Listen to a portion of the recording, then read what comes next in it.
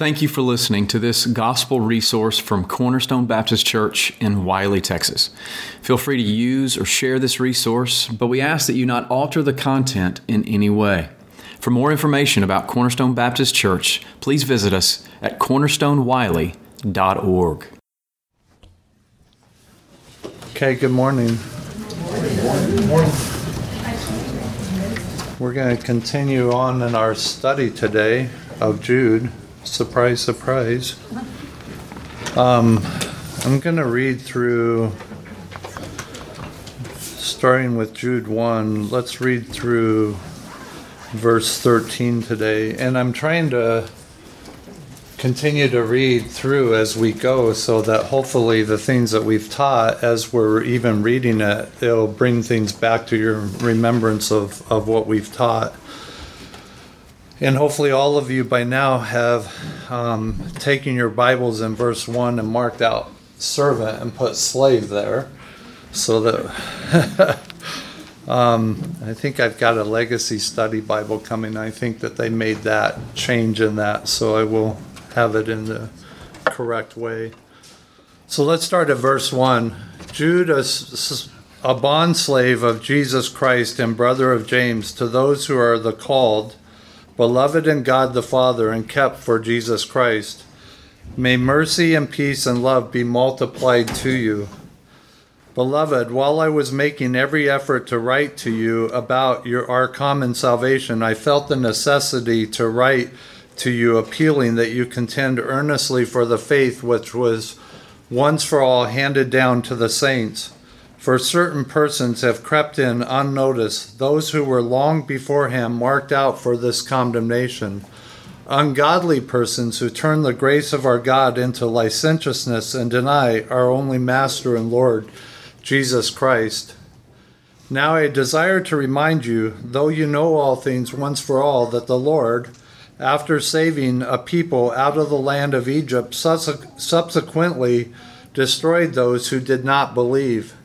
And angels who did not keep their own domain but abandoned their proper abode, he has kept in eternal bonds under darkness for the judgment of the great day.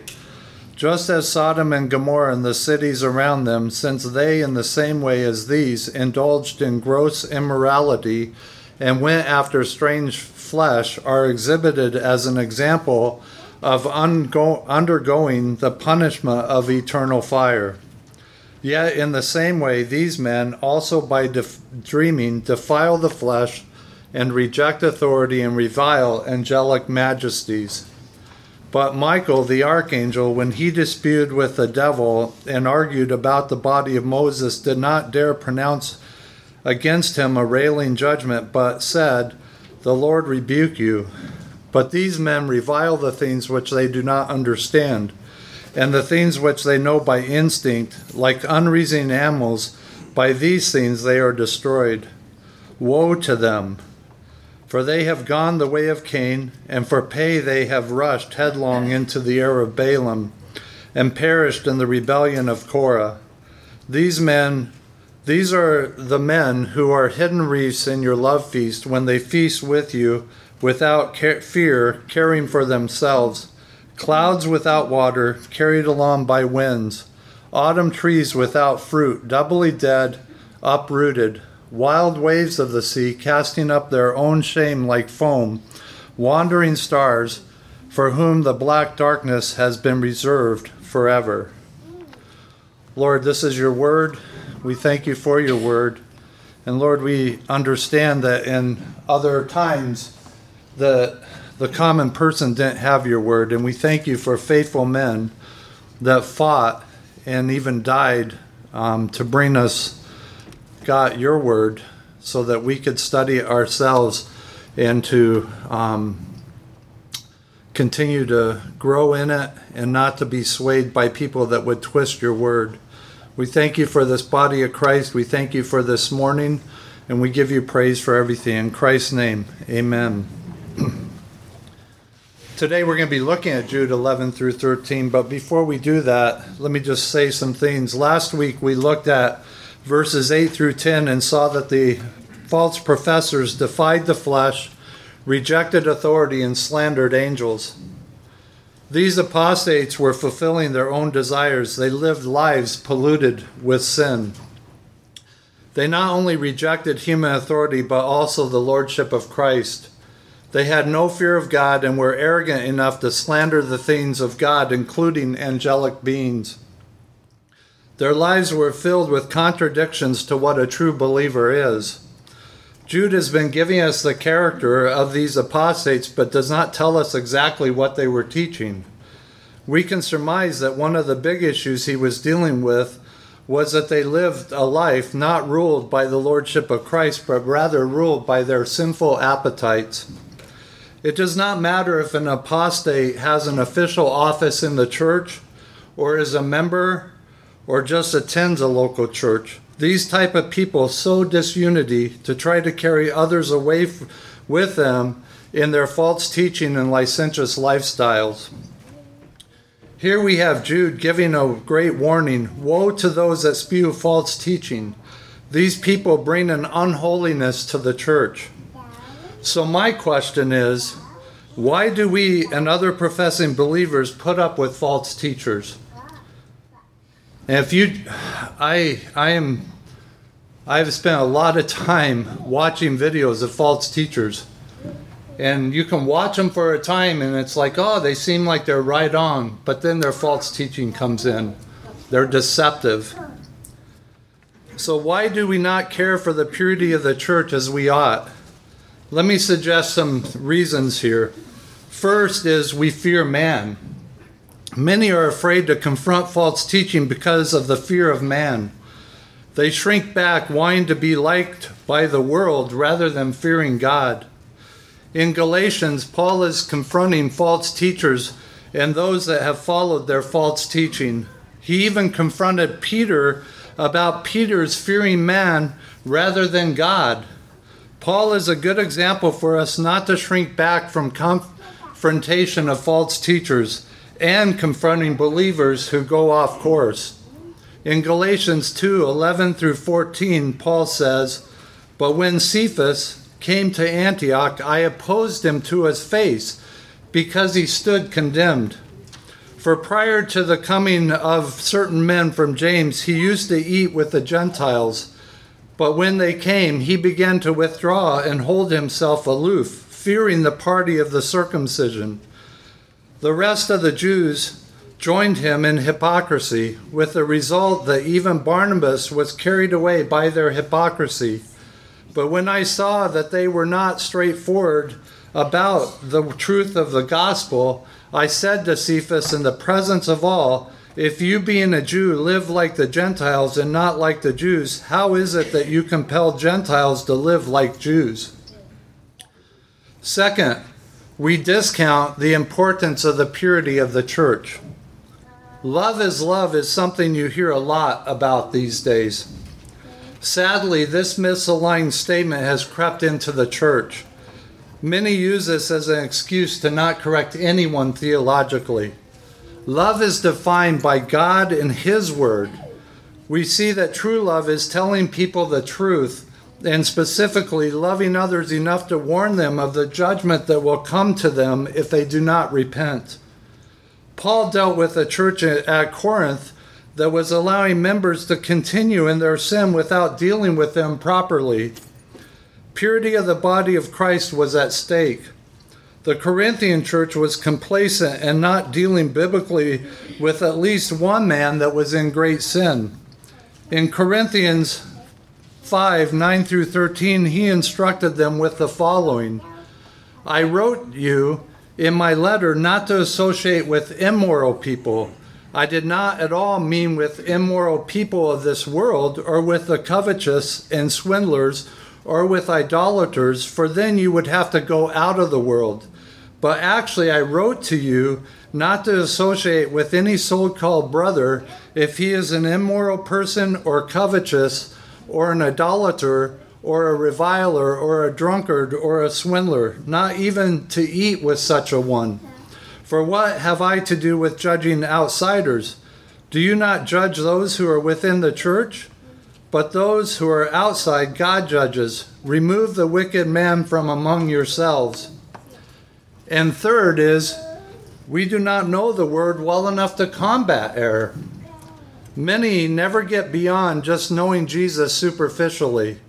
They are the ones in 1 John 2:12 that are still little children.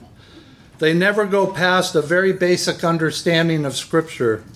They cannot defend the faith as the young men in verse 13 of 1 John 2 describes. And our final reason is we may have unrepentant sin in our lives. We may not be taking our own sanctification seriously and killing the remaining sin that dwells in us. There is a lack of boldness when we are living in unrepentant sin. This person is not good for himself, the body of Christ, or the fallen world. These are just a few things I thought of. We must not fear man. We must take the purity of the church as paramount.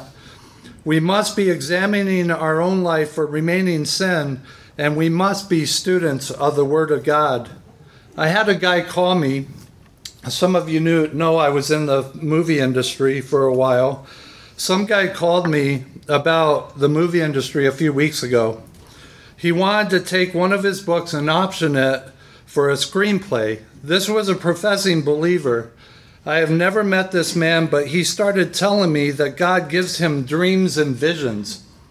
He was what we call charismatic to the likes of Kenneth Copeland, T.D. Jakes, and all the other false teachers. Well, as a faithful brother to this professing believer, I challenged him in his false understanding of Scripture. I had a duty to God and to that man to point these things out, regardless of what he would think of me. God's glory is more important, and His Word is to be defended and taught. Just to make it clear, I don't like confrontation, but I fear God and want to be a faithful slave of His. I wish we could have unity at all times, but there is no unity outside of the objective truth of God's Word. So this morning, let's read verses 11 through 13 for our study. It says, "Woe to them, for they have gone the way of Cain, and for pay they have rushed headlong into the error of Balaam, and perished in the rebellion of Korah. These are the men who are hidden reefs in your love feast, when they feast with you without fear, caring for themselves. Clouds without water, carried along by winds, autumn trees without fruit, doubly dead, uprooted. Wild waves of the sea, casting up their own shame like foam. Wandering stars for whom the black darkness has been reserved forever." Verse 11 starts with woe to them. In the Old Testament, the two prophets of God pronounced oracles of woe to the rebellious and unrepentant. The word woe in the Septuagint, which is the Greek Old Testament, is used to express grief, despair, sorrow, and dissatisfaction. In the New Testament, the word is used to speak of sorrow and of judgment to come. Jesus pronounces woes of future judgment upon apostates when he uses the same term and is direct in saying to you, as he was talking to the scribes and Pharisees in Matthew 23. There are 8 woes in that chapter. Here is one example from Matthew 23, 27 through 28, which says, "Woe to you, scribes and Pharisees, hypocrites! For you are like whitewashed tombs, which on the outside appear beautiful, but inside they are full of dead men's bones and all uncleanness. So you too outwardly appear righteous to men, but inwardly you are full of hypocrisy and lawlessness."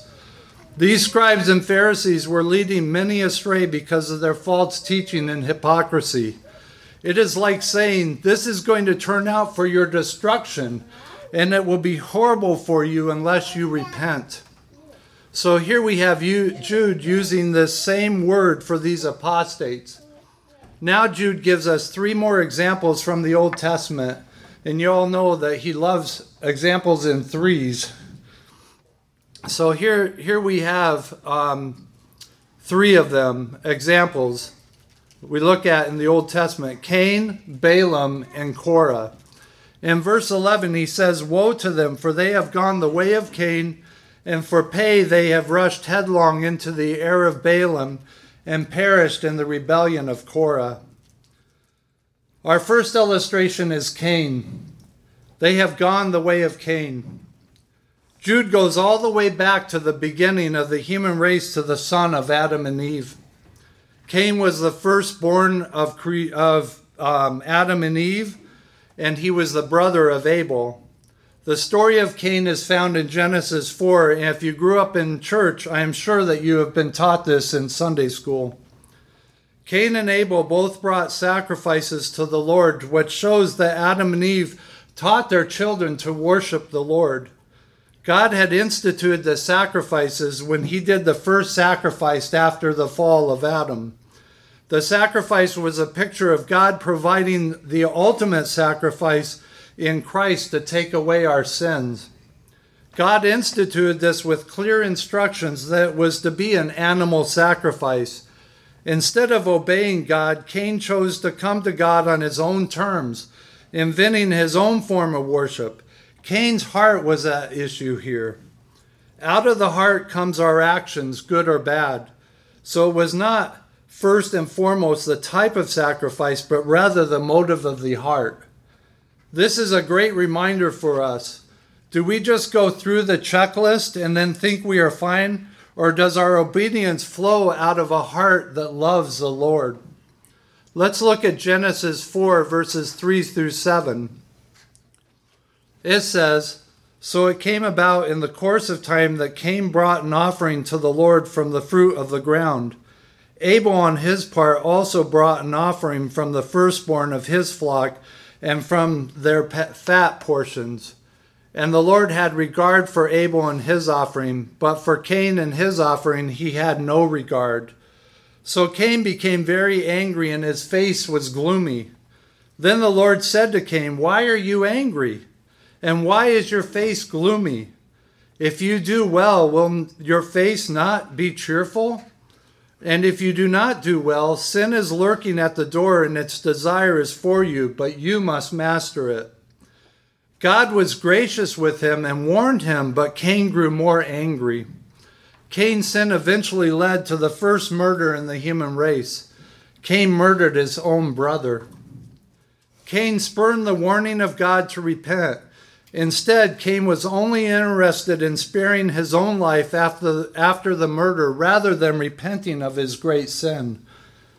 Going on in Genesis 4, verse 13 and 14, we read, "Cain said to the Lord, 'My punishment is too great to bear. Behold, you have driven me this day from the face of the ground, and from your face I will be hidden. I will be a vagrant and a wanderer on the earth, and whoever finds me will kill me.'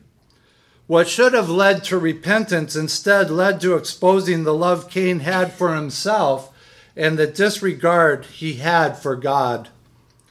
When Jude compared the apostates with going the way of Cain, it wasn't that they murdered anyone, but rather they were self-absorbed, concerned only for themselves and nothing else. Here is a picture of Jude's apostates.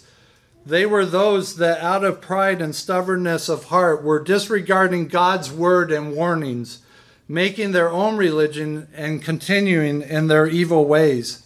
They approached God on their own terms and not his terms. And just like Cain, they had no fear of God. Their hearts were as cold and hard towards God as Cain's heart was. Our second illustration is they rushed headlong into the error of Balaam. Our verse says, "And for pay they rushed headlong into the error of Balaam." Jude is using the example of Balaam to show the motive of the apostates, which was for what they could gain financially from others. In Numbers 22 through 24, we find the story of Balaam. We don't have time to unpack the entire narrative, but let me just try to summarize it here. The king of Moab, Balak, was concerned about Israel's expansion as he witnessed other nations falling because of them. Balak hired Balaam to curse Israel. God would not let him curse Israel because God had made a covenant with them. God even used Balaam's donkey in the confrontation with Balaam. God told Balaam to only speak what the Lord directed him to say. Balaam was rebellious against God, and though he did not outright curse Israel, he did give counsel to Balak on how to ensnare the children of Israel. In Numbers 31:15 through 16, we see that because of the counsel of Balaam, Balak gave the Moabite women to the men of Israel, which led to the downfall of Israel when they disobeyed the Lord. It says, "And Moses said to them, Have you spared all the women? Behold, they caused the sons of Israel, through the counsel of Balaam, to be unfaithful to the Lord in the matter of Peor, so that the plague took place among the congregation of the Lord." The plague mentioned here was the judgment God brought upon Israel because of that action, and 24,000 died as a result. Balaam was a mercenary prophet. He was a prophet for the profit he could gain. In 2 Peter 2:15 it says of Balaam that he was one who loved the wages of unrighteousness.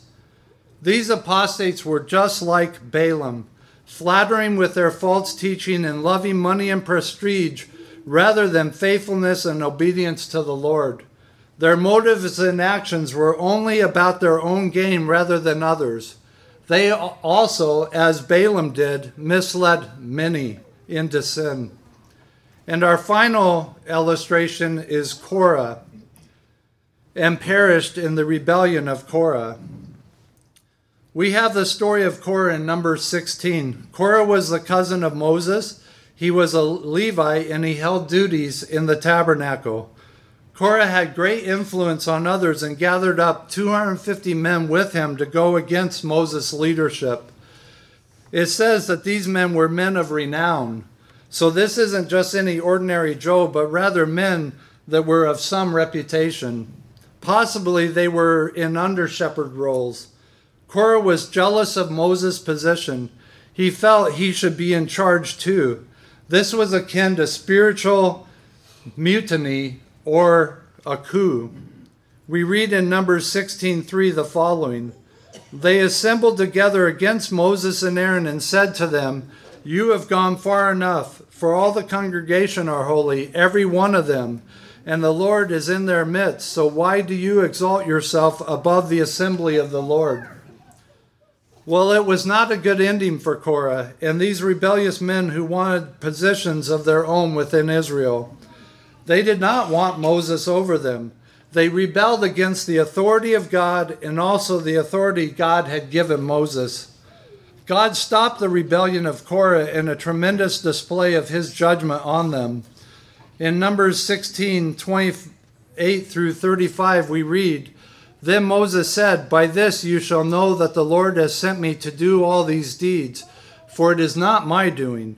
If these men die the death of all mankind, or if they suffer the fate of all mankind, then the Lord has not sent me. But if the Lord brings about an entirely new thing, and the ground opens its mouth and swallows them with everything that is theirs, and they descend alive into Sheol, then you will know that these men have been disrespectful to the Lord.' And as he finished speaking all these words, the ground that was under them split open, and the earth opened its mouth and swallowed them up, their households and all the people who belonged to Korah with all their possessions. So they and all that belonged to them went down alive to Sheol, and the earth closed over them, and they perished from the midst of the assembly. Then all Israel who were around them fled as they at their outcry, for they said, 'The earth might swallow us.' Fire also came out from the Lord and consumed the 250 men who were offering the incense." What is amazing is that the next day after this happened, the people grumbled about the fairness that was supposedly not shown to Korah, and they complained against Moses and Aaron. This is recorded in Numbers 16:41. Moses had to intercede for the people and make atonement for them. Again, another picture of what Christ does for us, but not before another 14,700 Israelites died on account of Korah. You would think that they would have learned their lesson by the example of Korah, but they did not. How were these apostates like Korah? First, just like Korah, who disputed and rebelled against the authority of Moses, these apostates rebelled against the authority of the teaching of Christ. Secondly, just like Korah, who caused division among the children of Israel, these apostates had brought division to this body of Christ. And finally, just like Korah and his followers, these apostates would be destroyed with eternal hell. As we have seen over and over, this is the fate of all that reject Christ. Cain ended up in exile away from God's people. Balaam died in a battle, but Korah's fate was immediate, public, and swift. Jude may have left this example as the last one to emphasize that just as Korah was swallowed up in judgment, they would face the same. Korah's end was an immediate judgment, and just as judgment came upon them, so it will come upon these apostates. Now Jude moves to 5 natural phenomena that describe who these men are. It is interesting to compare that he compares them to natural forces, which fits these men well because they are natural men and not spiritual men. Jude says in verse 12 and 13, "These are the men who are hidden wreaths in your love feast when they feast with you without fear, caring for themselves, clouds without water carried along by winds, autumn trees without fruit, doubly dead uprooted, and wild waves of the sea casting up their own shame like foam, wandering stars for whom the black darkness has been reserved forever." Jude now is demonstrating how these apostates affect the body of Christ. They promise to be a benefit to the church, but in fact they are no benefit at all and only a deadly detriment. These men are like hidden reefs, waterless clouds, fruitless autumn trees, wild waves of the seas, and wandering stars. Our first example is that they are like hidden reefs. It says, "Hidden reefs in your love feast when they feast with you without fear, caring for themselves." Some translations use the English word blemishes or stains, but the correct word here is the ledge of a rock, a reef. If you know anything about sailing, you know that reefs that are hidden under the water and not detected can rip through a ship very fast and sink it quickly. Jude is pointing out the unseen danger that these apostates are to the church. They crept in among the believers and tore the insides out of the naive ones with their false teaching and examples.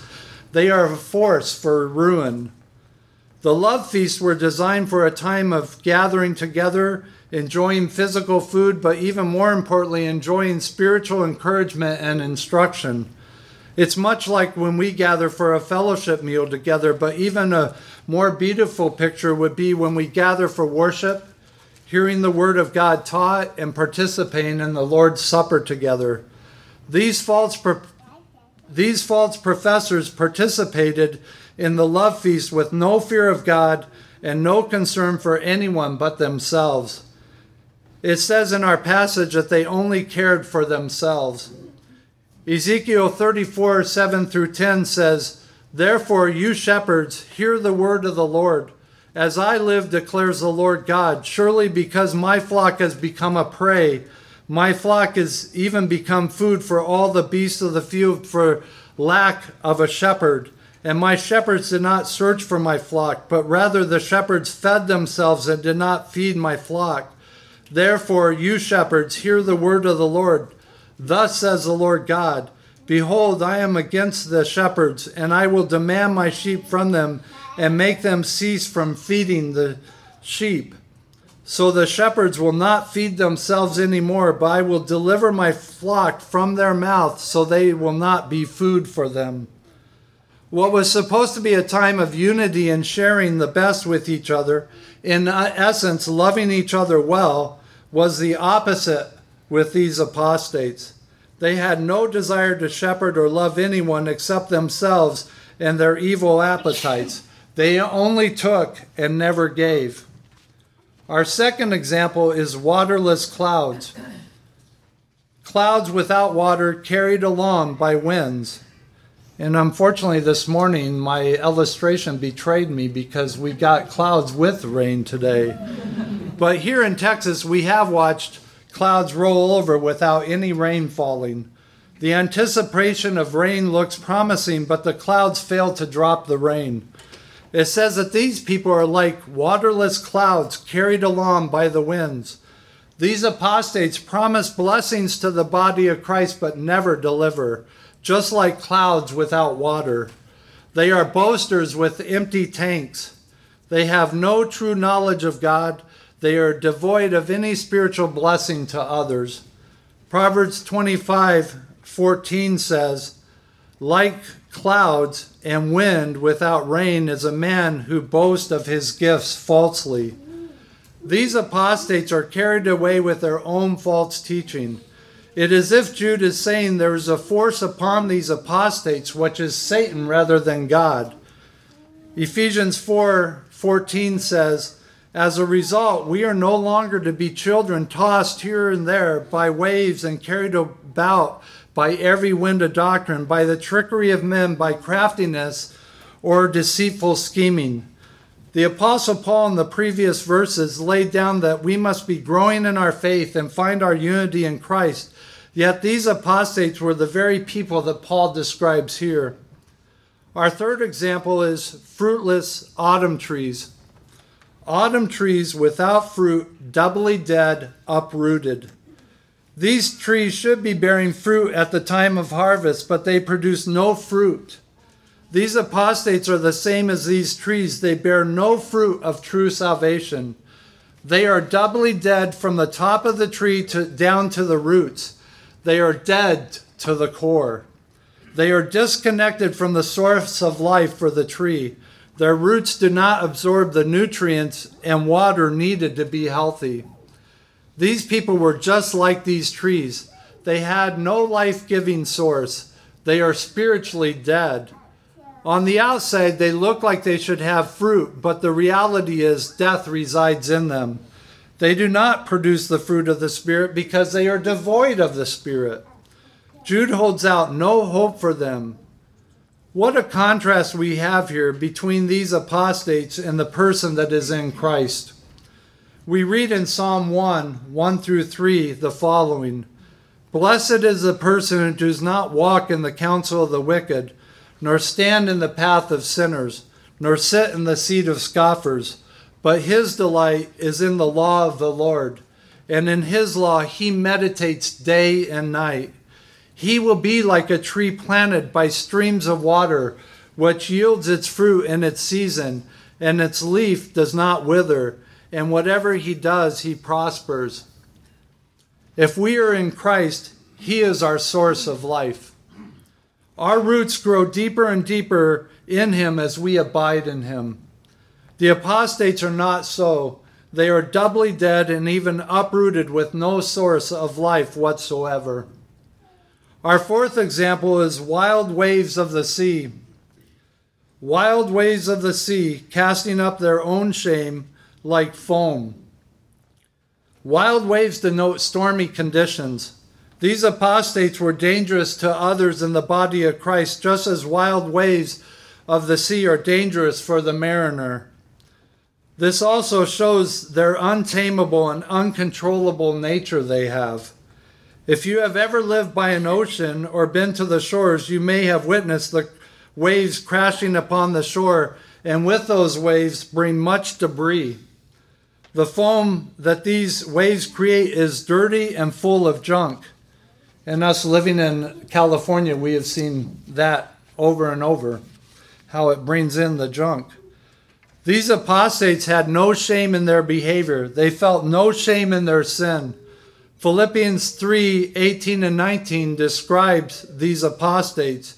It says, for many walk, of whom I have often told you, and now tell you even weeping, that they are enemies of the cross of Christ, whose end is destruction, whose God is their appetite, and whose glory is in their shame, who set their minds on earthly things. These apostates cannot bring forth anything good at all. They are restless and turbulent.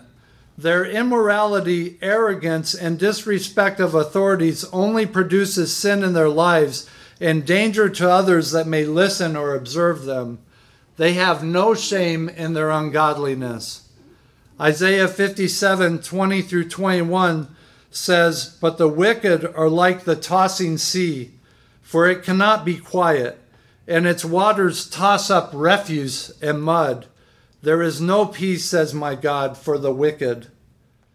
They have no peace, no honor, and only bring shame upon themselves. Our final example is wandering stars. Wandering stars from whom the black darkness has been reserved forever. This is not talking about stars that are set in their place, but rather shooting stars. Stars were used to guide people on their journeys, and a star that wandered off course was useless to guide them.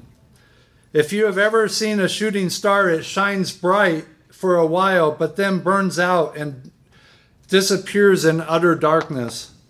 Just like wandering stars, these apostates promise spiritual blessings and instruction, but they are devoid of offering anything to anyone.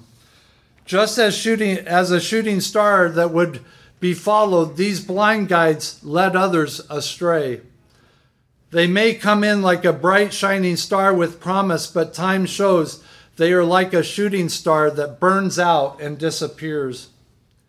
For whom the black darkness has been reserved forever is pointing to their final end, which is eternal hell. In verse 6 of Jude, we read that the angels that did not keep their domain were held in utter darkness.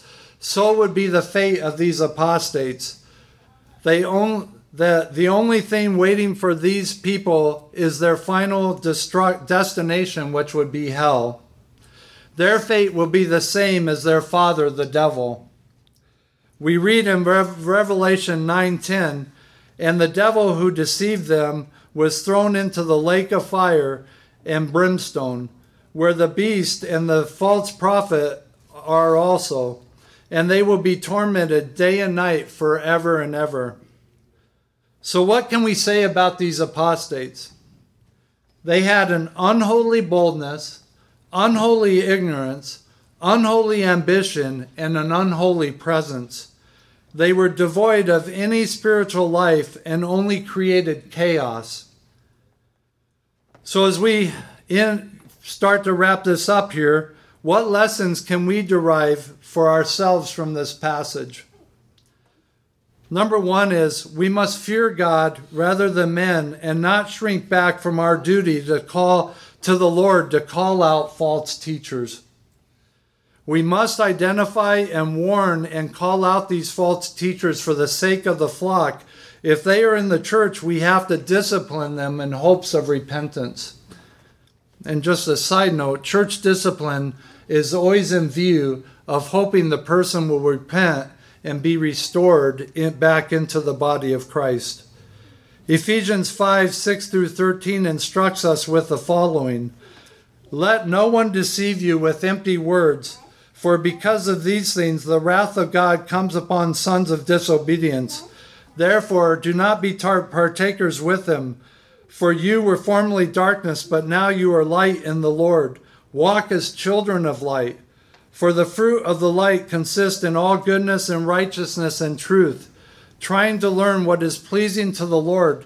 Do not participate in the unfruitful deeds of darkness, but instead even expose them.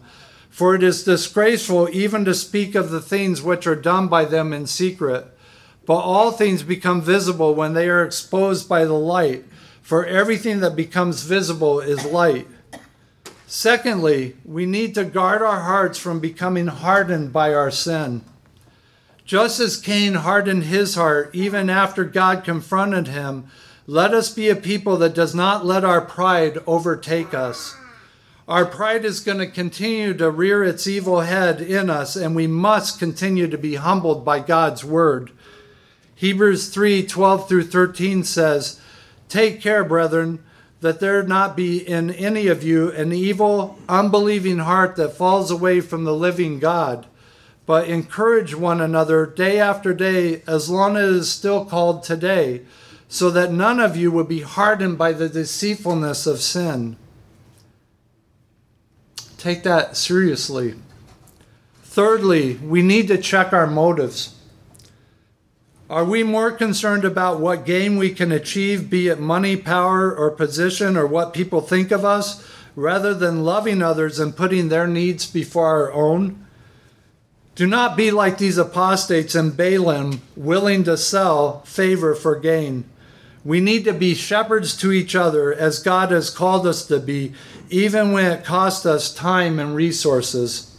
Philippians 2:3-4 is familiar to most of us, but here it says, "Do nothing from selfishness or empty conceit, but with humility of mind, regard one another more important than yourselves.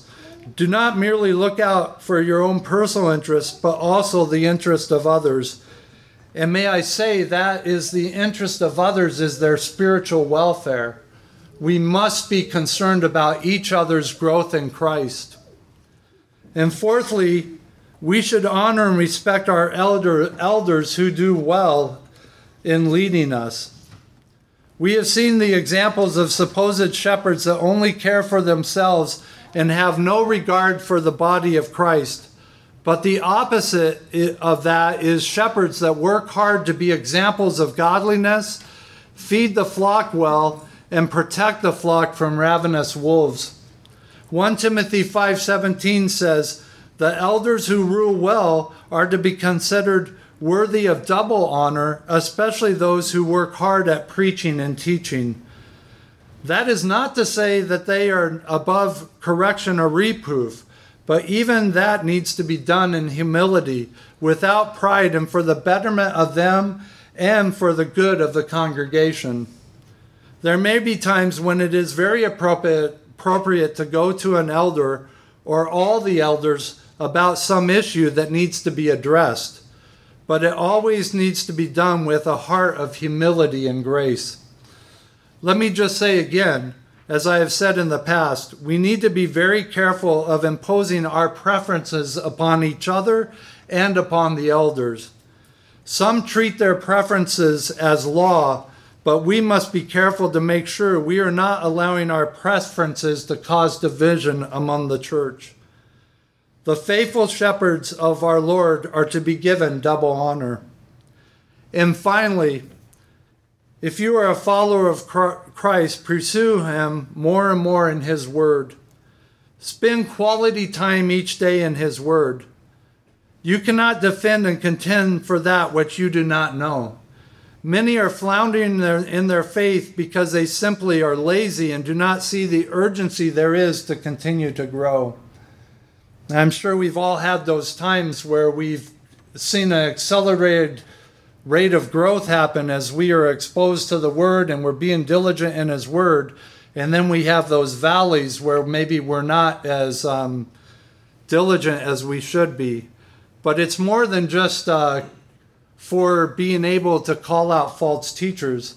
The reality is you will only grow as much as you're in the word. God uses his word through the Holy Spirit that lives in you to cause you to become more holy. So you are doing exactly like the autumn trees. If you are not sucking up nutrition and food from the source, and the source is his word as the Holy Spirit applies that to your life. And I know I keep hammering this home, but without regular Bible study, you will not grow and you will not be able to defend the faith. Ask God to refresh your heart and restore unto you the joy of his salvation. If you are not a follower of Christ today, I would call you to repentance.